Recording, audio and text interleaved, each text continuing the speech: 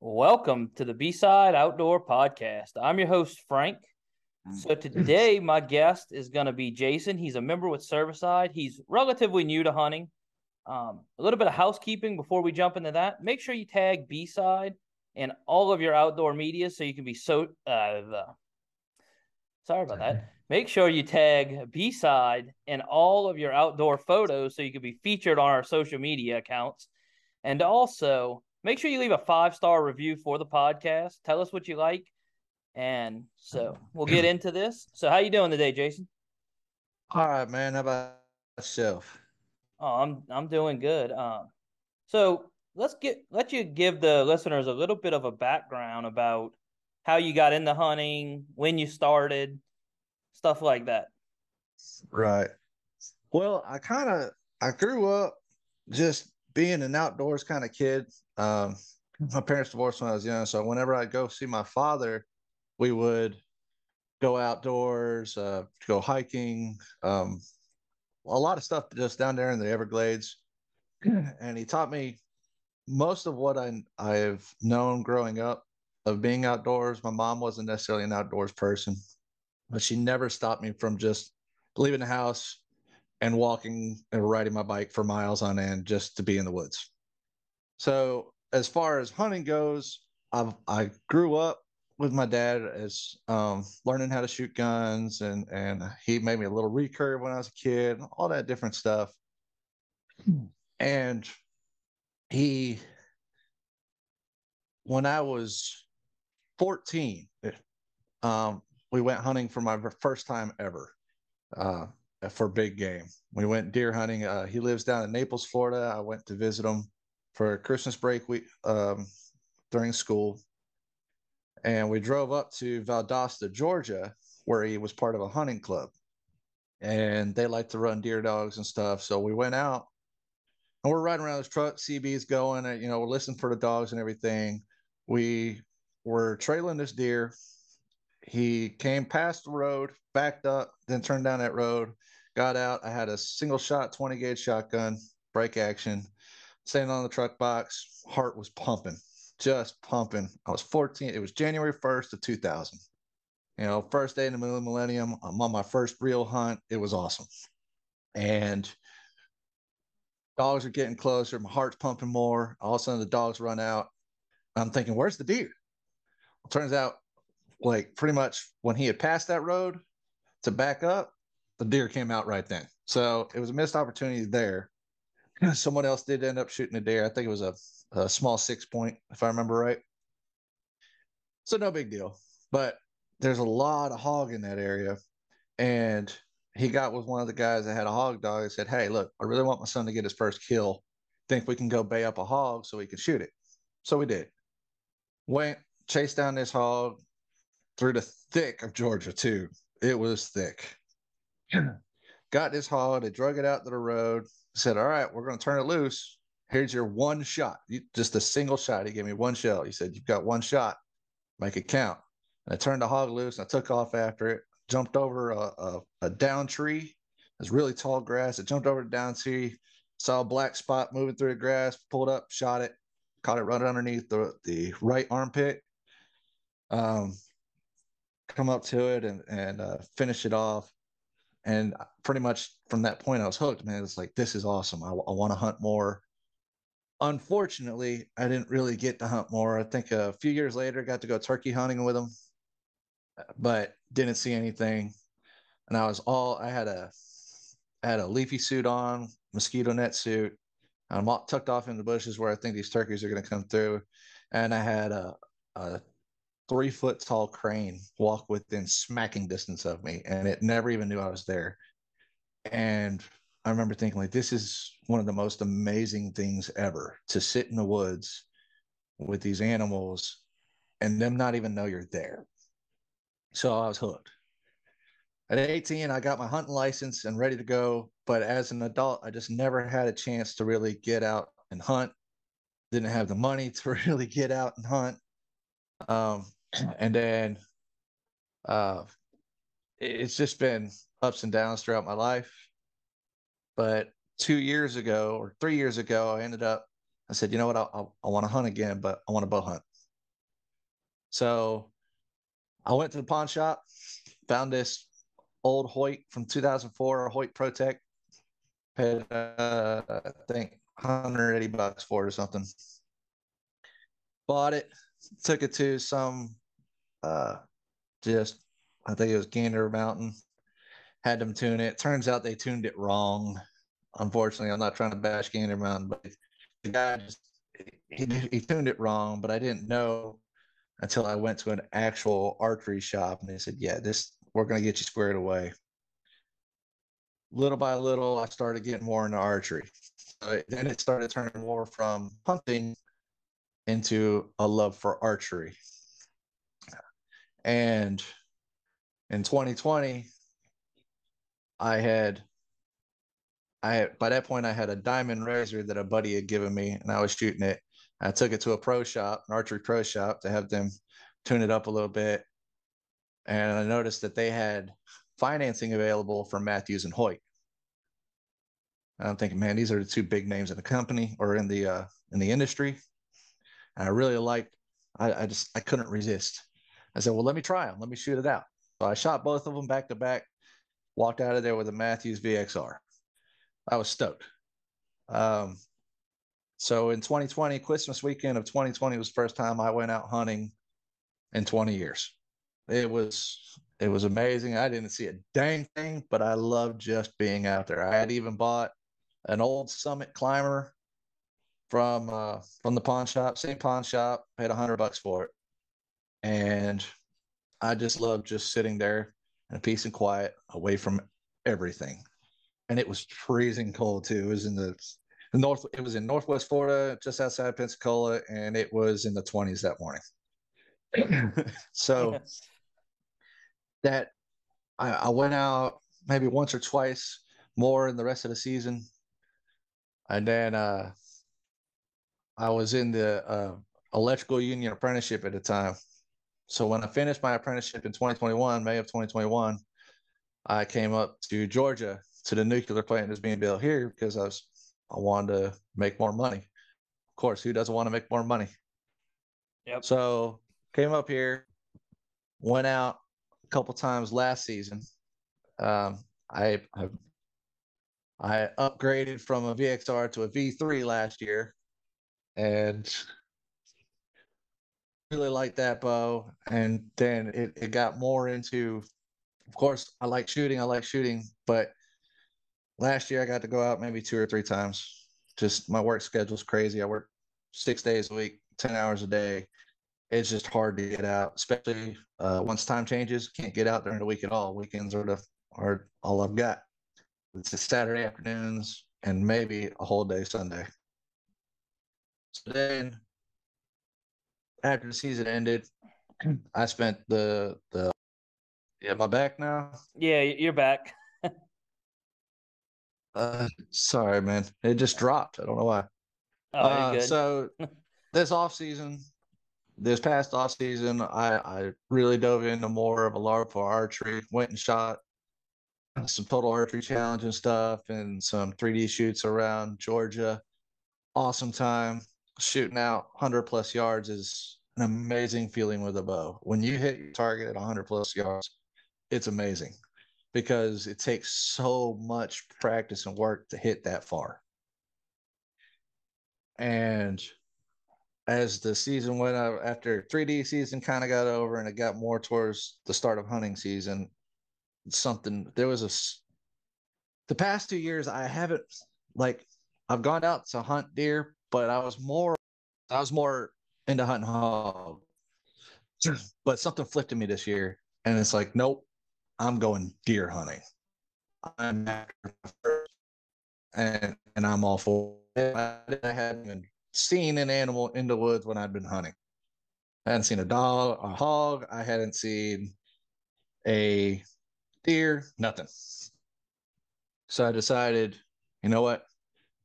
This year I'm going after deer. There's switch flipped in me, and it's like, this is my season. So with all the tinkering of light arrow versus heavy arrow and this and that and blah blah blah, me being a new hunter, just trying to figure out what's going to work best for me and give me that best opportunity when I finally do draw back on an animal of taking that animal the first time, because I don't want animals to.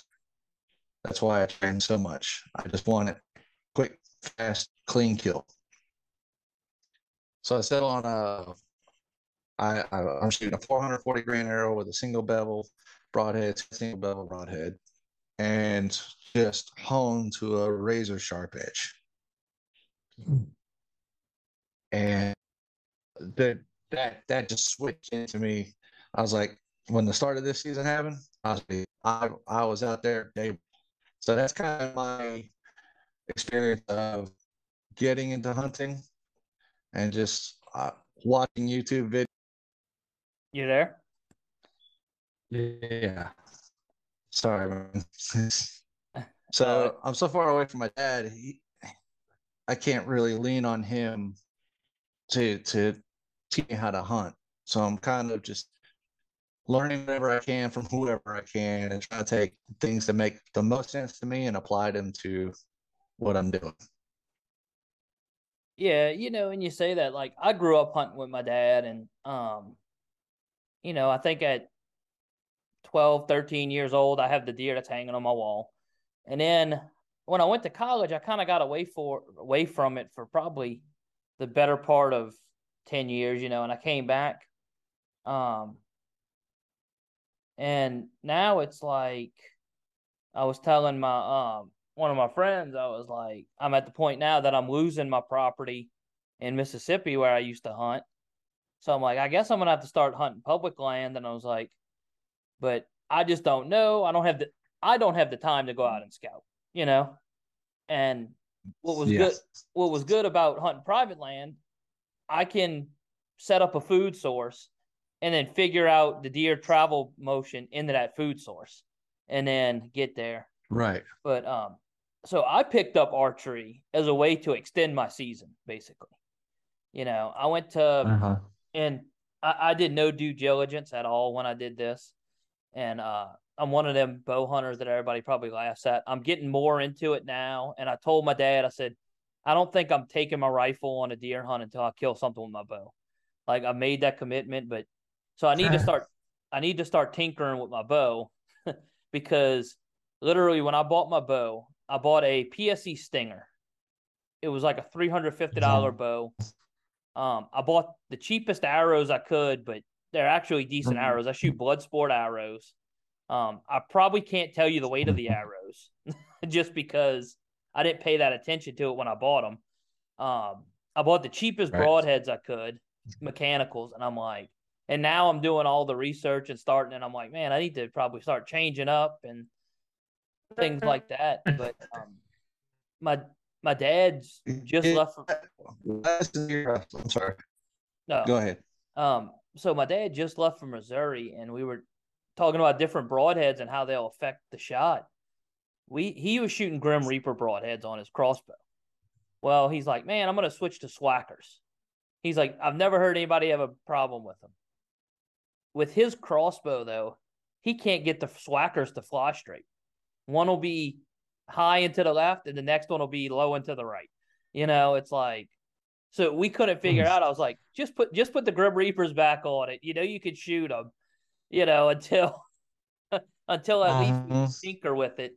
And on the off season, I was like, you're doing it the day before you leave. It's not the time to change any setup on your bow. But he just he put that Garmin Zero on his scope, and I was like, man, he's like, but my thing is, he's like, I got to carry a rangefinder and a scope on my crossbow anyway. Why not just put it in one? I was like, I don't know how I feel about the like that electronics on it. I mean, I don't care. I'm not going to judge somebody for using it, but I don't know if personally I want that level of technology on a bow, because it's like, because that I can connect it to my watch.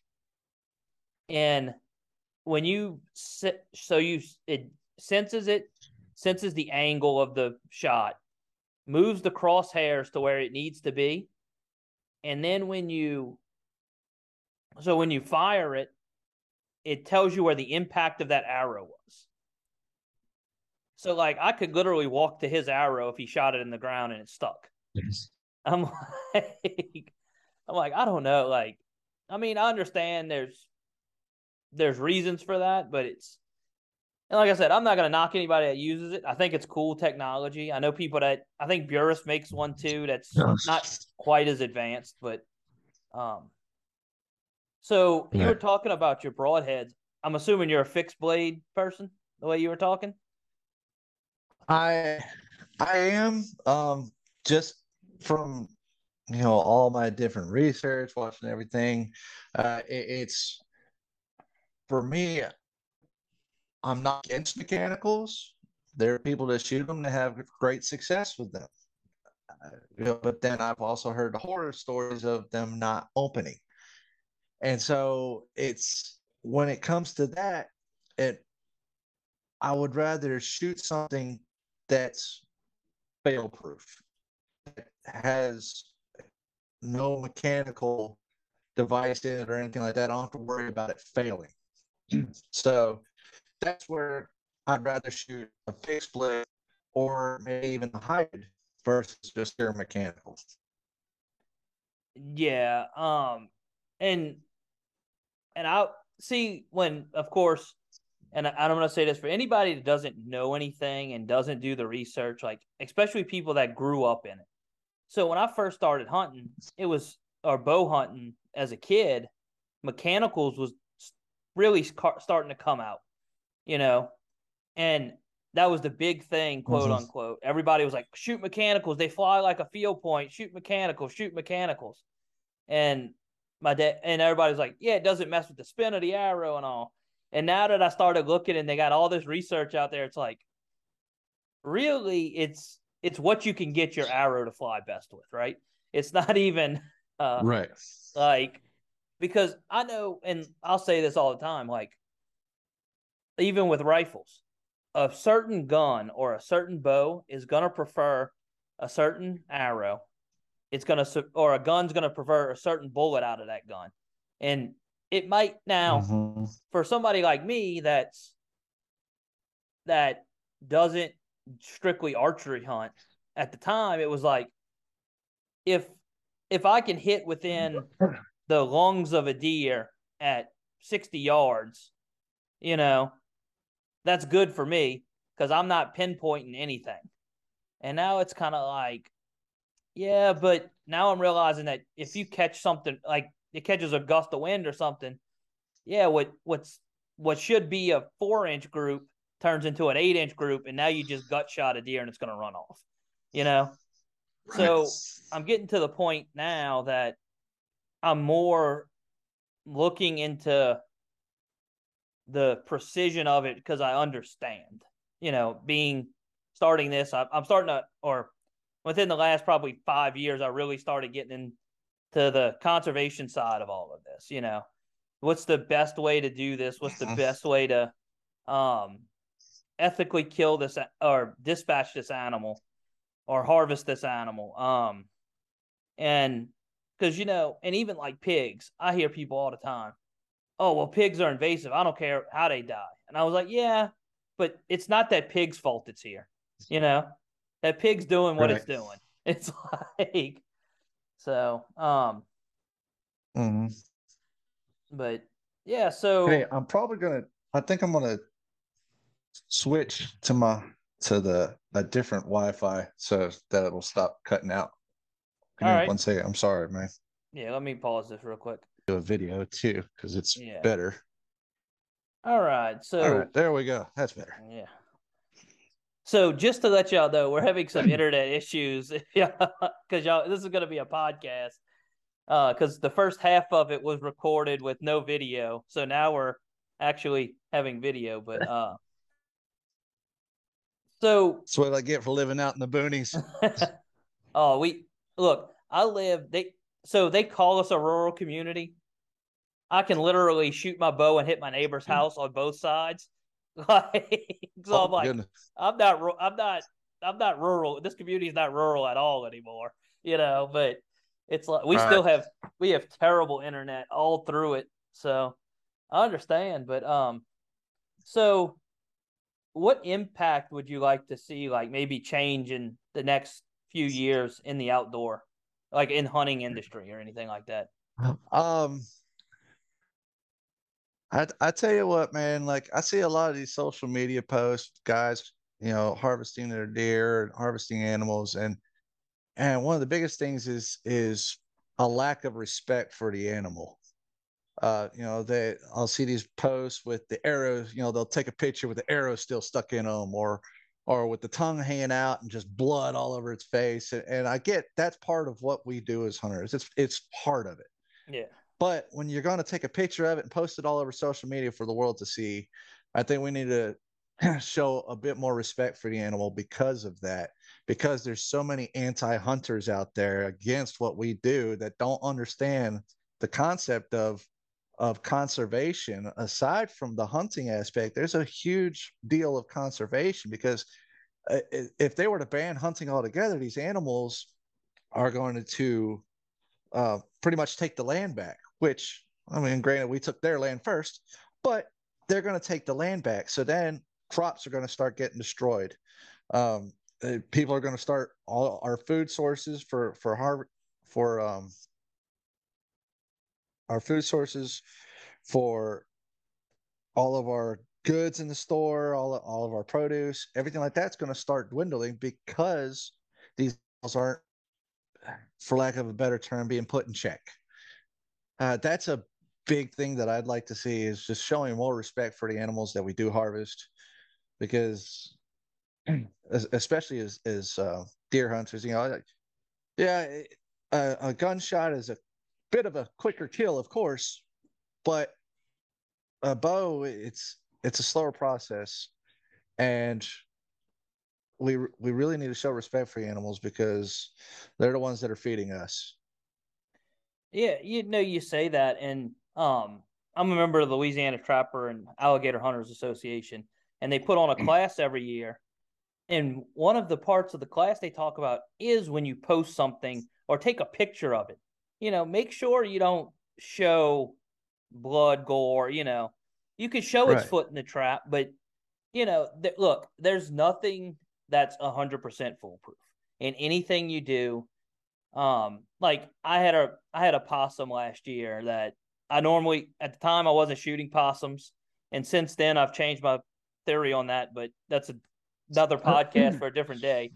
But well, this possum happened when I went to go release it out the trap. I noticed that the swivel had been bound up and it had started to wring its leg, and I was like, I got to Uh-huh. dispatch this one and do something with it, you know. Right. So I dispatched it, brought it home, skinned it, threw it in my freezer, and never did anything else with it. But but it's still there. We're still gonna flush it and tan it this year. But it's like I would never show that on social media because that's not something that always happens. That's a tenth of the time, maybe, if that. And everything that we're allowed to do as hunters or trappers is ethical. They look. I know with traps especially that for a trap to get certified to be used and sold in the United States, there's 6 criteria, and some of it's like one of them's animal welfare, and vets are evaluating these animals that are caught in the trap. You know, so I'm assuming most of your broadheads and stuff they're looking at that too. They're not just looking at, well, does it cut? It's how well does it perform? Right. How often? I mean, and you will have failures because you're in the mud, you're in the dirt, your stuff gets frozen together in the wintertime. So it's like there will be failures at some point, but not always. And I mean, but yeah, the thing is, when you put something on social media, you can't just think about it as other hunters are going to see it. You know, it's everybody's going to see it. We put out a video on my YouTube. It was a short of me filming 2 alligators in the bottom of the boat. No blood. They literally they were laying in the bottom of the boat, eyes open, with their mouths taped shut. And Uh-huh. I had people, me and my neighbor both had the same video out, and had people like, y'all are cruel, y'all are evil, blah blah blah. But it's like look, the way we caught these alligators and dispatched these alligators is way better life than if they would have naturally died, because they're going to get eaten by True. another alligator. Like, at least mine's an And instant. So yeah, and I think that people that don't hunt, they don't think about, or okay, it's a way of nature. It is a way of nature. It's been going. Man has been hunting animals for thousands upon thousands of years, and they don't think about, like, yes, we know that they get dispatched, they get taken out by other animals, and that's the way of life. But man started hunting animals because he needs to eat, and all we're doing is carrying on a tradition that's been going on for longer than any of us can even fathom. yeah, and I think a lot of times too is that you're getting away from people having to provide their own food. It's so, like, when I was in college in 2010 area time frame, I was in a class of about 300 people.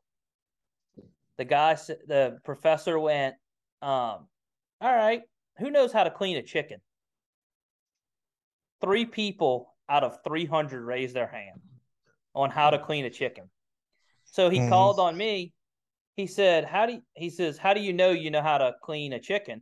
And I was like, well, it can't be that much different than a duck. He's like, okay. So he asked the other 2 guys, he's like, have y'all ever cleaned a chicken? And one guy, he says, so 1/3% of the people in this class have cleaned a chicken in their lifetime. Wow.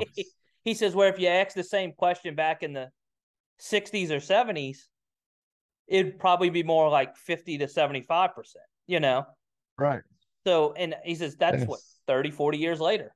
He's like, you're losing that part of life, because we don't have to provide.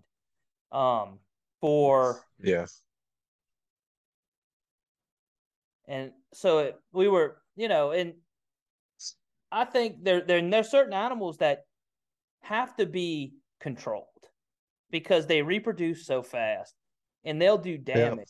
Yeah. And like here we have nutria, and they will eat. Like, you can go to an area that there's a bunch of them in it, and it looks like somebody ran a lawnmower over the top of the marsh. Like, there won't be any grass left. It's like, so that's about like hog. Yeah. Especially the way they tear up farmland like crazy, and farmers have such a problem. That's why you get these teams of guys that just go from farm to farm to farm and start just taking them out, because people can cry about us, dispatching these animals left and right, but it's like, okay, would you rather us do that so you can have your lettuce and carrots and everything that you buy, or your corn that you buy at the store, or would you rather not be able to? Your supply at the store starts dwindling and starts getting more expensive because of the fact that it's dwindling, and which would you rather? It's, I guess, kind of the lesser of the two evils. It's going to be one or the other. And what's crazy, and the way we're doing it is a lot more humane, I believe, than the way the farmers are going to do it. The pork and beef that you buy at the store is a lot. It's taken in such a way that it's not a lot less humane than what we're doing. At least the way we're doing it, they have a chance. Yeah. Those animals you buy at the store don't have a chance. Yeah. And you talk about pigs, but the way pigs reproduce and the amount they reproduce, to maintain a population of pigs, you have to kill 70% of the herd every year to maintain them. And I'm like, there's no way. Holy moly. There is no way you could kill 70% of them pigs. Like, we used to run hog dogs, and you would catch 1 or 2, in a day. As opposed to where, like, you think about, like we're about to start putting up corral traps once it gets a little bit cooler, because where we hunt at around here, if you put corn out, any type of any type of attractant you put out, you ain't gonna have deer anymore because the hogs are gonna eat it. Any mineral sites, Right. anything like that. So it's like, man, is it even worth it? So it's like I want to try to get in there, and I know you can move hogs away from your property by just putting pressure on them. And we got an area that I could set up a round trap and then have to figure out what I have to do with probably 100 hogs every couple of days. But, because I, Right. I mean, I have pictures of hogs from being look like they just came out the mama to 150, 200 pound boars. Like, man, I like that's a lot of. Ooh. So it's like you gotta deal with all of this now. So, but Uh-huh. so do you have any like stigmas that you think need to change in the hunting industry, outdoor industry, or like I like for do actually. yeah, go Oh, ahead. go ahead. I was gonna explain what a No, stigma was because last time somebody asked what it was. no, I'm very well of stigmas. One of the big ones is in the bow hunting industry, the the severe hatred for crossbows. You have so many bow hunters that that they I mean, look, 40 years ago when compound bows first came out, all traditional hunters were like, compound, you don't need that thing, and now compound bow hunters are doing the same thing to crossbow hunters. And I believe that a crossbow has its place. It's crossbow is easy. You've got a scope on it. You can go out a few times, you can go out one day before the season, make sure everything's sighted in, maybe broadhead test your bolts, and it's good to go. You don't have to put in as much practice as you do with a vertical bow. A vertical bow, you need to practice and practice and practice and practice, practice. To me, I believe you need to practice all year long and not just 2 weeks before season. But that's me. Um, with the crossbow, it I believe it has its place for those that are injured, those that can't draw a bow anymore. My dad has grew up hunting. He grew up in Ohio and would be out in the woods behind his house every single day. He would make his own bows. He would hunt with bow, and then when he was old enough, he got a gun. He started hunting with guns, and so, but he loves to bow hunt, but he can't anymore because he's had shoulder surgeries and he can't draw. He can't even draw a 50-pound bow anymore, and it makes him sad. So 2 years ago, I went to see him for his birthday. He had been talking about crossbow, maybe thinking of getting a crossbow, and I had bought my wife a crossbow because she can't draw a bow. She has shoulder issues, and so I bought her a crossbow just for the fun of it. She's not necessarily into hunting like I am, but she just liked to shoot the crossbow. Okay, and it was a PSE Coalition. It's a $300 crossbow, fires 380 feet per second. You know what? That's zipping fast. And so it's fun to shoot.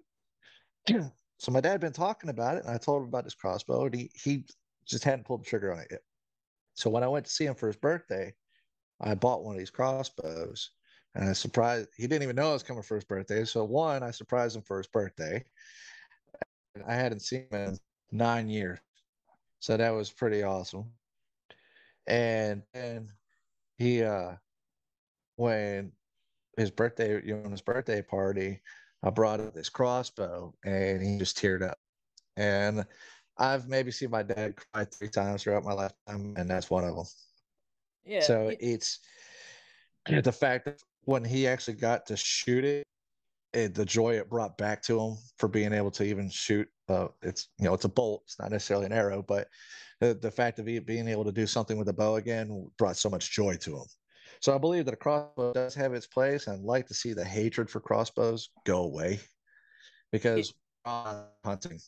yeah. You say that, and I'm sure anybody that listens to the podcast regularly has heard me say that if somebody tells me like, "Oh, you hunt with a crossbow," because I have a crossbow, I don't have the time to practice with my bow because of like my life right now. It's kind of crazy.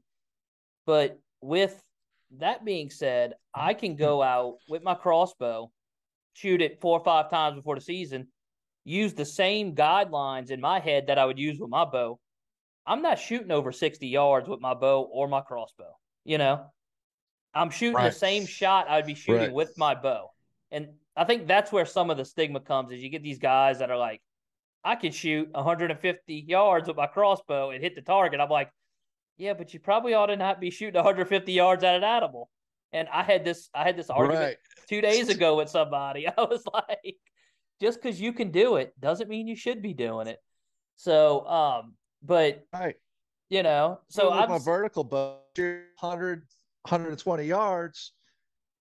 Yeah, I could hit a target all day long doing that, but I'm not going to shoot that far at an animal, especially whitetail. The especially down here in the southeast, most of our yards are 40 shots and under, 40 yards and under. 40 yards is pushing it at that. But you get maybe some 50-yard shots, and I've heard of 50-yard shots on whitetail with a bow, and hey, I'm surprised the bow didn't. But I'm not going to shoot that far with my bow. yeah, Animal. and I know guys that when they practice and they competitive shoot some, they'll shoot 100, 120 yards.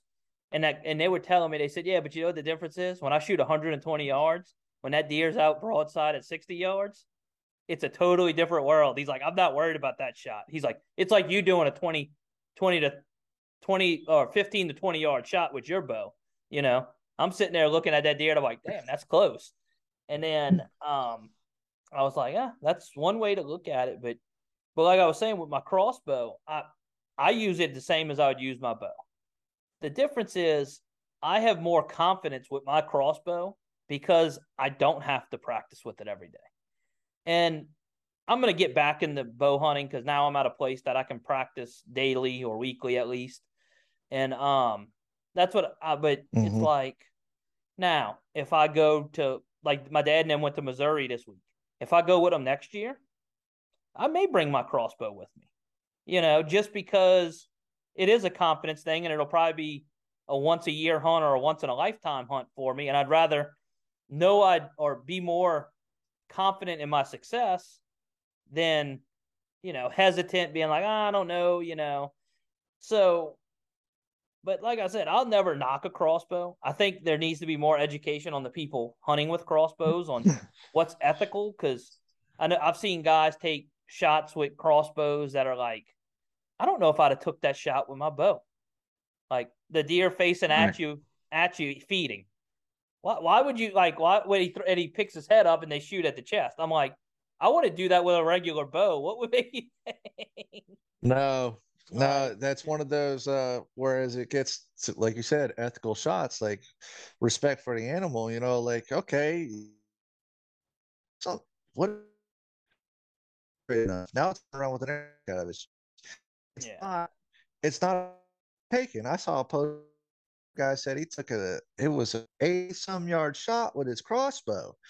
First hit it way back and in the way back behind the ribs and high, because the deer jumped the string and started to turn, and that's where it hit.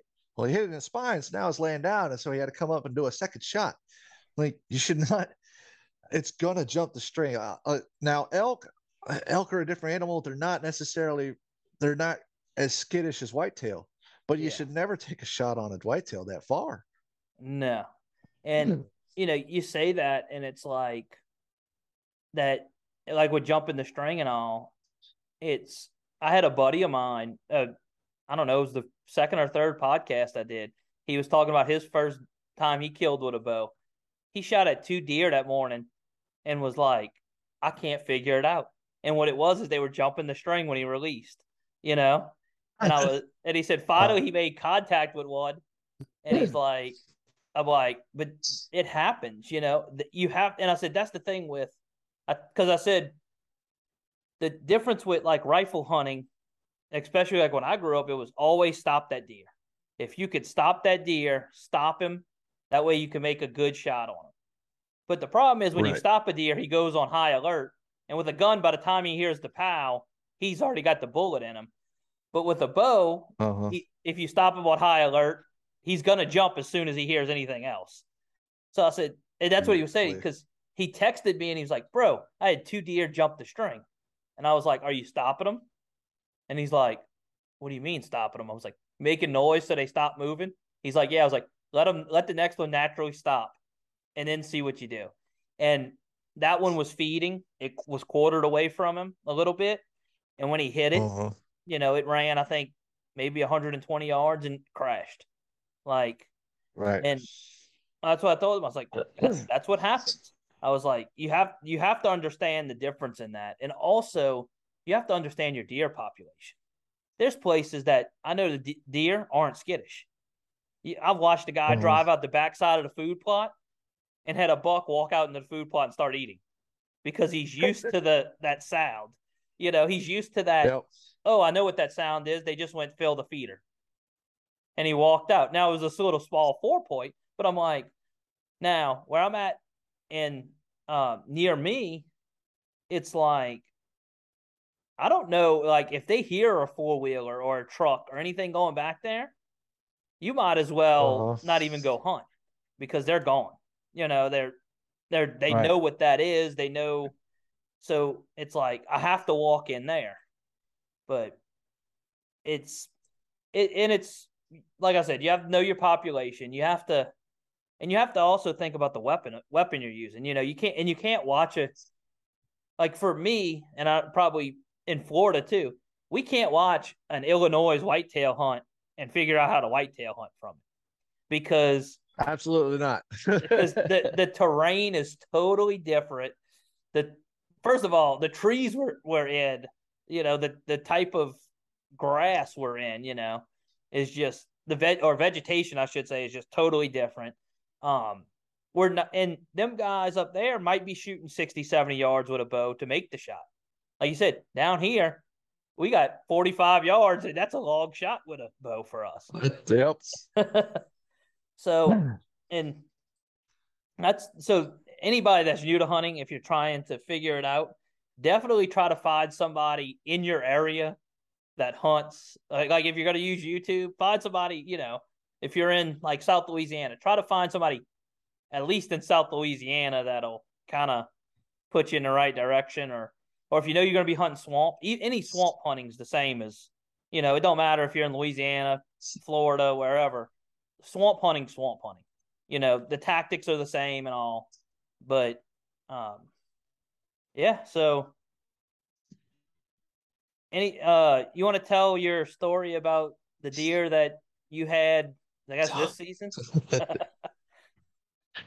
Yeah. uh so the way this season started is I've hunted more this season. I've been out more times this season than I have my entire life. Obviously, like I said, just a few times growing up and then a few times these last 2 seasons. But this season I've put in more time, more effort, getting out and scouting, really, and especially with being new to this area, I don't know anybody other than the guys I work with, and so I'm learning everything on my own. I'm learning everything on the fly with YouTube videos and research and just it'll be midnight and some thought pops into my head about hunting or something, and I grab my phone and start looking it up, googling like, okay, and it's the same with archery. It's nuts, but this season's been it's been pretty wild. Opening day, I I I had gone out and I knew this area. This is kind of the area that I had in a few times last year.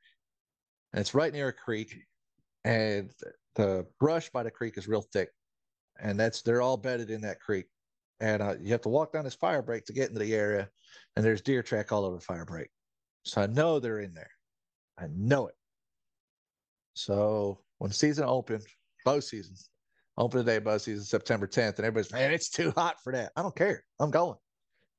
I got some Badlands gear. I got the Badlands Algus, and I tell you what, that stuff is amazing. Um, it's amazing for hunting and how I wasn't hot at all. So I go and instead of sitting in a tree, I decided I was going to sit on the ground that day. And I find this little spot, 3 trees. And I kind of tuck in there, and I'd been there a few hours, and I noticed a tail flicker through these leaves, and it was two doe, two yearling doe. And I could tell they're yearling because one was bouncing around being all playful. And so that got my heart pumping. I was like, oh my God, there's deer. This is the first time seeing deer in the woods. Oh my God. So I shifted a little, got ready to draw, found it out 15 yards of me, looking dead at me. And I'm thinking, you don't see me. You don't see me. Nope, she saw me. I don't know if she just noticed something was off or knew that I was a hunter. I don't know.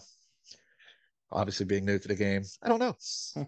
So she took off back over to where she was. She didn't blow. She didn't run off. She just took off, joined her friend, and then they walked off.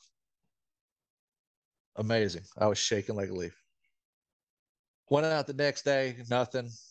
The next weekend, I sat back in the same spot and decided to change up my tactic because I didn't have a blind or anything. I was just sitting against a tree, but I bought one of these little wall blinds, but it was a little short, but I was like, okay, I'll give it a shot. So I tied it in, I set it up, and I'm sitting on a stool, my back's against a tree. And hindsight, I was leaning against the wrong tree. I should have sat on a different tree where I would be able to draw without moving around. So I start hearing crunching, and it sounded like it was coming from my 2 o'clock. And so I started shifting in my seat, getting ready, and it's dropped. And since I was up against the tree, I knew I wouldn't be able to draw. So I started getting down on a knee, and when I got down, head moved from behind the tree. Turns out it was coming up from behind that tree out of the creek and took off. I look over, and it was a mature doe. She was nice and wide. It's not nice, wide back end. And took off into the creek. She blew twice at me and then just walked off. Okay, cool. Another week later, I was in another spot, and as I was creeping in, I was walking in real quiet. I heard a doe blow at me from in the creek, but she just blew twice, and that was it. But I started thinking about it. Man, what? Like, I've always heard that when the doe blows at you, she just continues to blow or she runs off. This dude blew twice, and then I could hear her just walk off. So I looked up. Okay, well, a doe can wheeze at you or she can blow at you. Well, the wheezing is or the snort wheeze, whatever. She's just trying to figure out. She doesn't see you. She's just trying to figure out if you're another animal, if you're another deer. So it said, if you hear the first one, stop. And if she blows again, or she wheezes again, wheeze back at her, blow back at her. And that'll kind of tell her, like, oh, you're just another deer. So then it's not necessarily getting spooked. At least this is what I've read, and I haven't had a chance to put it into practice yet. So a couple weeks went by, I hadn't seen anything, and muzzleloading season came on the WMA that I was hunting on, and then gun season opens, and I was like, you know what? I don't necessarily want to be around all that, but in my area, turns out I have 4 WMAs all within a 45-minute drive. Two of them are 10 minutes away from me. There's a really big one that's 1,700 acres, which is where I've been hunting. And come to find out, there's a 200-acre WMA that is archery only, 10 minutes from me. And I was like, why didn't I know about this sooner? So I go there. I do a little scouting. And I go in there and decide, all right, I went up this one tree. And this was 2 weeks ago. I went up this tree. I have an open shot climber, which is one of the most amazing climbers ever for a bow hunter. And it got about 20 minutes till the last shooting, last shooting light. I was like, all right, well, I haven't seen anything. I'm going to lower my bow down. I lowered my bow down, put my bag on my back, and I heard crunching. Out comes this doe, and she was within 10 yards of me, and I was just kicking myself in the butt. Like, why didn't I just wait? Why didn't I just wait to the last minute? So I was like, okay, this area, and it's nothing but oak in this area. So there's acorns everywhere. And I'm thinking, okay, this is going to be the spot. So I kicked myself in the butt for that one. Went back out a week later, which was last Sunday. Uh, so I'm up in the same tree, and it's my field of vision is okay. There's a big wide open trail that they come in here, off to my right. Out in front of me is some trees. There's a downed oak, and it's kind of wide open, and then there's a tree about 8 to 10 yards from me with its foliage and stuff. But down on my left down here is where it's open. I had set up a mock scrape, but when I got up in the tree, I realized it was the wrong spot because it was behind that tree with the foliage. So I was sitting for about, I was in the tree for about an hour and a half. And then I saw him. I saw this deer. I was thinking it was a doe because that's all I've seen by this point is just doe. I hadn't even seen a buck. And I'd kind of been doing the nodding thing, just enjoying peaceful sounds. And then I see this deer yards straight out in front of me. I was like, oh, cool, it's a deer. All right. And then I see his rack. And I was like, oh, that's a buck. And that's a big buck. And to me, it was one of those kind of picture perfect bucks, like not huge, but not small either. It was maybe a 20-inch or 18-inch spread. He was wide, and it was a wide 6, wide 8. I couldn't quite tell. But if I had to, I'm not good with scoring deer yet, but if I had to guess, he was minimum 120 to 130. And so he's 15 minutes to get where he's at over there to within 20 yards, 24 yards of me. So he's slowly walking in. My heart's pumping, just pounding. I was like, oh my God, he's coming my way. Oh my God. Oh my God. And he's just continuing slowly. He'll take a few steps, sniff the ground, and then look around. Like he was on alert. And just on a side note, I've heard so much about cover scent. Does it work? Does it not work? This and that. Hunt the wind. Blah blah blah. Well, I try and do both, just to up my odds any chance I get. I had actually been tromping around in that area where he came in at just 2 hours before because I was kind of scouting that area. I'd just been tromping around in there, but I use dead downwind field spray before I walk. Just cover my scent when I walk in. I'll spray my boots down real well, spray my pants, and then my upper body. But I had just been there, and he didn't win me. So I was like, okay, cool. Thought about that afterwards. That's just a side note. So he's coming in, and he's slowly coming in, and he put his head down, and I have a third hand bow hanger on my stand. So hand would be, I was able to get my bow out and set it on my knee and just sit there and wait. And I wear no harness, and I have my call, my grunt. He sticks his head down. He's kind of not in field of view of me. So I was able to move my hand slowly and I let out a low, short grunt, just to see what his reaction would be. He didn't even care. So then he comes closer. And now he's probably about 30 yards away, and there's a big oak that he's behind, so he really can't see me. So I let out a little longer, but I didn't want to alert him to where the sound was coming from up in the tree. So I let it out low. He still didn't pay no mind to it. Okay. So I start getting my bow ready to draw. I was just sitting down. I wasn't standing up. I was sitting down. I get my bow ready to draw. I'm hoping that he comes out from behind that tree, headed to my left, in front of this other tree. He would be perfectly broadside. I'd be able to take a shot. As he started his fade away, I went to draw, and I couldn't draw. And I started to freak out. I was like, what in the world? I can't draw. What's going on here?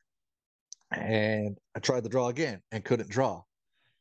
What's going on? So then he passes behind that other tree. So now he's no longer broadside. And he starts passing behind the leaves of this tree that's 10 yards from me. Now's my chance to draw. He can't see me, so I really get into it. I'm able to draw back. I have my bow sitting on my knee. I don't flicker. I'm just holding it back by this point. He spends a few seconds at my mock scrape, and then he leaves that spot, starts to go around that tree. Now he's headed away from me. I'm thinking, oh no. But while he was sniffing that mock scrape, I took the chance to stand up. So I stand up and I'm just holding and I'm watching him. Meanwhile, my heart is beating out of my chest insanely. And I know that it's just the adrenaline of it all. As he starts to head away, I'm thinking, oh no, don't leave, don't leave. And I see him through this opening. It's about a 12, 14-inch opening in the leaves of this tree. And I see him. So I bring it up and I put my pin on him to see if I could even possibly get a shot off through that opening and if he was even in a right position to do so. And I put my pin on him, I see it, and he's a hard quartering away. And I see him and I start debating, do I take this shot? Is it an ethical shot? Will I be able to take him? I'm taking it. And I anchored. I'm glad I'm not trying to promote this guy, but I'm glad I have a Bomar nose button because I was able to really get in my anchor the way I was supposed to because I couldn't feel anything. That was the only thing I felt was a point into my nose. So I anchored, and at that point, just from muscle memory of shooting all year long, I was steady. I wasn't shaking for that moment. And I anchored, and he was moving a little bit, and I said, Meh, and he stopped, and I let it fly. And I watched my arrow go in behind his left side last rib, going towards his shoulder. Now I hit him way up the body. Um, just a few inches low. I think looking back on it, I should have been a few inches higher, but it went in going towards his front shoulder, and he didn't kick high. He more dropped down and took off. And I lost it. I was like, oh my God, I just got my first deer. I drew back shot my first deer. I'm freaking out. Called my wife first. She's happy. Called my buddy who's he's kind of my hunting partner now. And he's from the Pensacola as well. And he's been out hunting. He hasn't even seen one yet. And he's like, man, that's awesome. I'm jealous, but I'll help you come drag him out. So I let it for at least half an hour before I even climbed down out of the tree. I climb down, pack up everything. I'm 500 yards from the truck. So I take my stuff out to my truck, waiting on my buddy to come. And by the time I get back in the track, I shot him at 5:55. Now it's about 7 o'clock and it's dark. It's getting dark. So go to where I shot him at and I don't see any blood. My heart kind of drops. It's like, oh no. All right, we got to track him. My buddy comes in. He comes to where I'm at. Start looking. Okay, we saw a few tracks, but still no blood. All right, well, I need to call a dog because it's so dark, so thick. There's no way I'm gonna be able to track this deer at night. So I called for a dog. There's only one dog tracker in the county, or even anywhere near close by. And he said that he's tied up. I asked him about the shot. I told him, he says, you probably hit guts. You need to let him sit overnight. I'm tied up for the night. I'm not gonna be able to get out there. Said, okay. So I left. My information got put out on a tracker site, and a woman texted me asking if I found him, and she has an inexperienced dog and a dog with a little bit of experience, but not anywhere like super experienced. But she'd be more than happy to come help me track them free of cost because of the inexperience of her dogs. I said, look, any help I can get, absolutely. I called out of work the next day to go track this deer because I wanted to recover this deer. So I went out when it got light the next morning. She came and met me about 2 hours later. I searched for this deer for 5 hours and could not find a drop of blood. Could not, and I know I hit him, and I know my arrow stuck in him. Unfortunately, my arrow didn't pass through. There was 8 inches of arrow sticking out of him, and 20 inches of arrow in them. And that I shoot a lighted nock, so that's how I even know, because I watched it run off into the dark. But I could not find a single drop of blood, and the more it got, the more my heart sank, and I just devastated I couldn't find him. I've been out afterwards looking for buzzards, trying to see if I can even recover his skull, and I've seen nothing, man. And I am devastated about it. A big part of me hopes that he died because I don't want him to suffer, but then there's a small part of me that hopes that he didn't, and I get another crack at him. But Yeah, yeah, you say that, and every year you see stories come out where somebody will shoot a deer and they'll have an arrow like grown into the ribs, or that was just a. yeah. So I mean, you may get another crack at him, and if you don't get him this year, next year he may have some gnarly, non-typical rack because of injury. Um, so Right.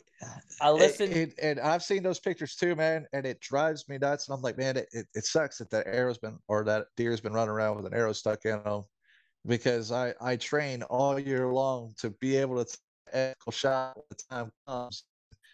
And when I shot and I saw the arrow, and I felt it was an ethical shot. I felt that it had to have gotten at least one lung. I hate that it stuck in them. I would have rather for pass through. Of course, that's all, or what we all hope for. But yeah, I mean, but I keep telling myself, my buddy has told me, and everybody else I've talked to, they say, look, man, that's hunting. That's what it's about. Things happen, and try not to let it eat you up too much, but get back out there and keep getting after it. Yeah, I mean, so I don't know if you listen to the Bear Grease podcast, but they recently did an episode on deer hunting, and one of the guys was talking about he shot a deer, they tracked it with a dog, couldn't find it. Anyway, make a long story short, 10 years later, he finds the dead head that's been dead, since he shot it 10 years before, like Wow. randomly. And he says what was crazy is he says they always talk like because tracking's one of the few things that you can't practice. There's no way you can go out and say, all right, I'm going to practice tracking, because every deer bleeds differently. Every deer is a different situation. Every shot's a different situation. If you hit a deer up high, it doesn't pass through. You might not get blood for 100 yards. As opposed to Yeah. you hit one with a pass through where the pass through goes from high to low, and now you have a good blood trail on. So that's where one of the things is. Tracking is probably one of the hardest things to learn, unless you're in a club or somewhere that people shoot deer and don't drop them all the time. And it happens, they run off, but it's like, so. But another thing is like recovering deer. We always do it. If once we run out of blood, we'll just start making circles, semicircles, back and forth, widening it Mhm. out, 10 yards apart, depending on how thick it is, but to where you can cover all of the ground. And but that's what that guy was saying. He says, we never did that. That deer died 75 yards from where I shot him. He's like, and Man. we never, he circled back around and laid down and died because it was that shot. So it happens. I mean, Yeah, and I did. I was doing zigzags. I was circling. I was doing everything I possibly could. I saw first few tracks within maybe 30 yards. I couldn't find any more tracks. The dogs didn't hit on them. One inexperienced one found two skeletons of deer out there that have probably been shot and could not recovered. But it's just we couldn't find them. And I was thinking like, man, okay, I've got these wickedly sharp broadheads. It's gonna, I'm gonna pass through. Like it's. I felt so confident in my arrow setup. Uh, like I was midweight. I'm at 440 grains. I'm thinking midweight. It's not super light. It's not super heavy. It's right in the middle. So where I get that nice balance between maybe weight and speed. Super, super sharp cut on contact broadhead, single bevel. I'm gonna rock. I'm gonna rock whatever I hit, right? And when I didn't get past her, now I'm rethinking my entire setup because I didn't even get a blood trail. I didn't even get a single drop of blood. I've got to rethink my entire setup. Like, okay, now I need something that'll give me a good blood trail, but I need something that's still going to be sharp enough to penetrate and pass through an animal. Should I have another shot like that again? It's just crazy because you never know what's going to happen out there, the angle of shot you're even going to be able to take. And so, thinking back on it, like, I probably should let him walk. I should have let him walk to see him another day. But I was confident that I could shoot that gap through that hole because I've practiced so much and because I've done things like the Total Archery Challenge where they make these wild shots between trees and everything like that.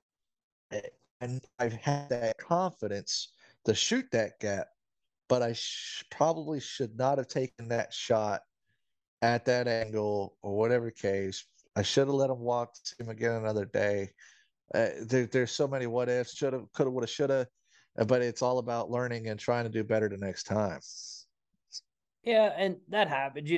As a like my biggest thing I remember when I was growing up is we had a 60-pound rule for does on our property.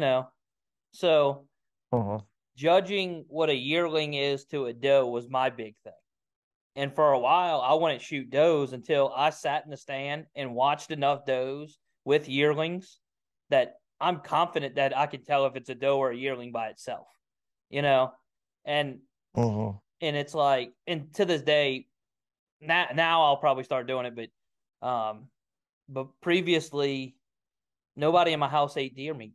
So I was like, why shoot a deer? I can go out there and watch them. If I saw a big one, I'd put it on the wall, but I was the guy that it's so funny the place we hunted at. I was the guy that every weekend I had off, I was hunting Friday, Saturday, Sunday, every other weekend, hunting hard, putting the time in, Uh-huh. putting the effort in. And the like you would be like, all right, I'm not hunting a box stand because a box stand's on a food plot, but I want to be out in the woods a little bit. I'm gonna hunt the scrape plot, not see a darn thing, and then turn around and somebody shoots the buck I'm hunting on the food plot that I could have went to that morning. I'm like, Right. come on now. But Right. so that, I mean, it happens, and like you said, it's a lot of hunting's trying to analyze data that you're collecting, and just putting it to use at that point. So, but that's about an Yeah. hour right now. So we're gonna go ahead and wrap this up. We'll have to get you back on for another podcast. I mean, because we could probably still keep talking. So, Absolutely, man. I'm all for it. Anytime you want to talk about archery, bow hunting, just new hunting, being a new hunter and getting out there, especially on public land and trying to put it out there, I'm all for it, man. yeah. Absolutely. So make sure you tag us in all your outdoor photos at the B Side Instagram or on the B Side Facebook. And thank you for joining us. Leave us a review. Tell us what you think. If you have any feedback on any of this episode, you can email us at bsideoutdoors@gmail.com. Make sure you thank a veteran, and I hope to catch you on the B side of the outdoors.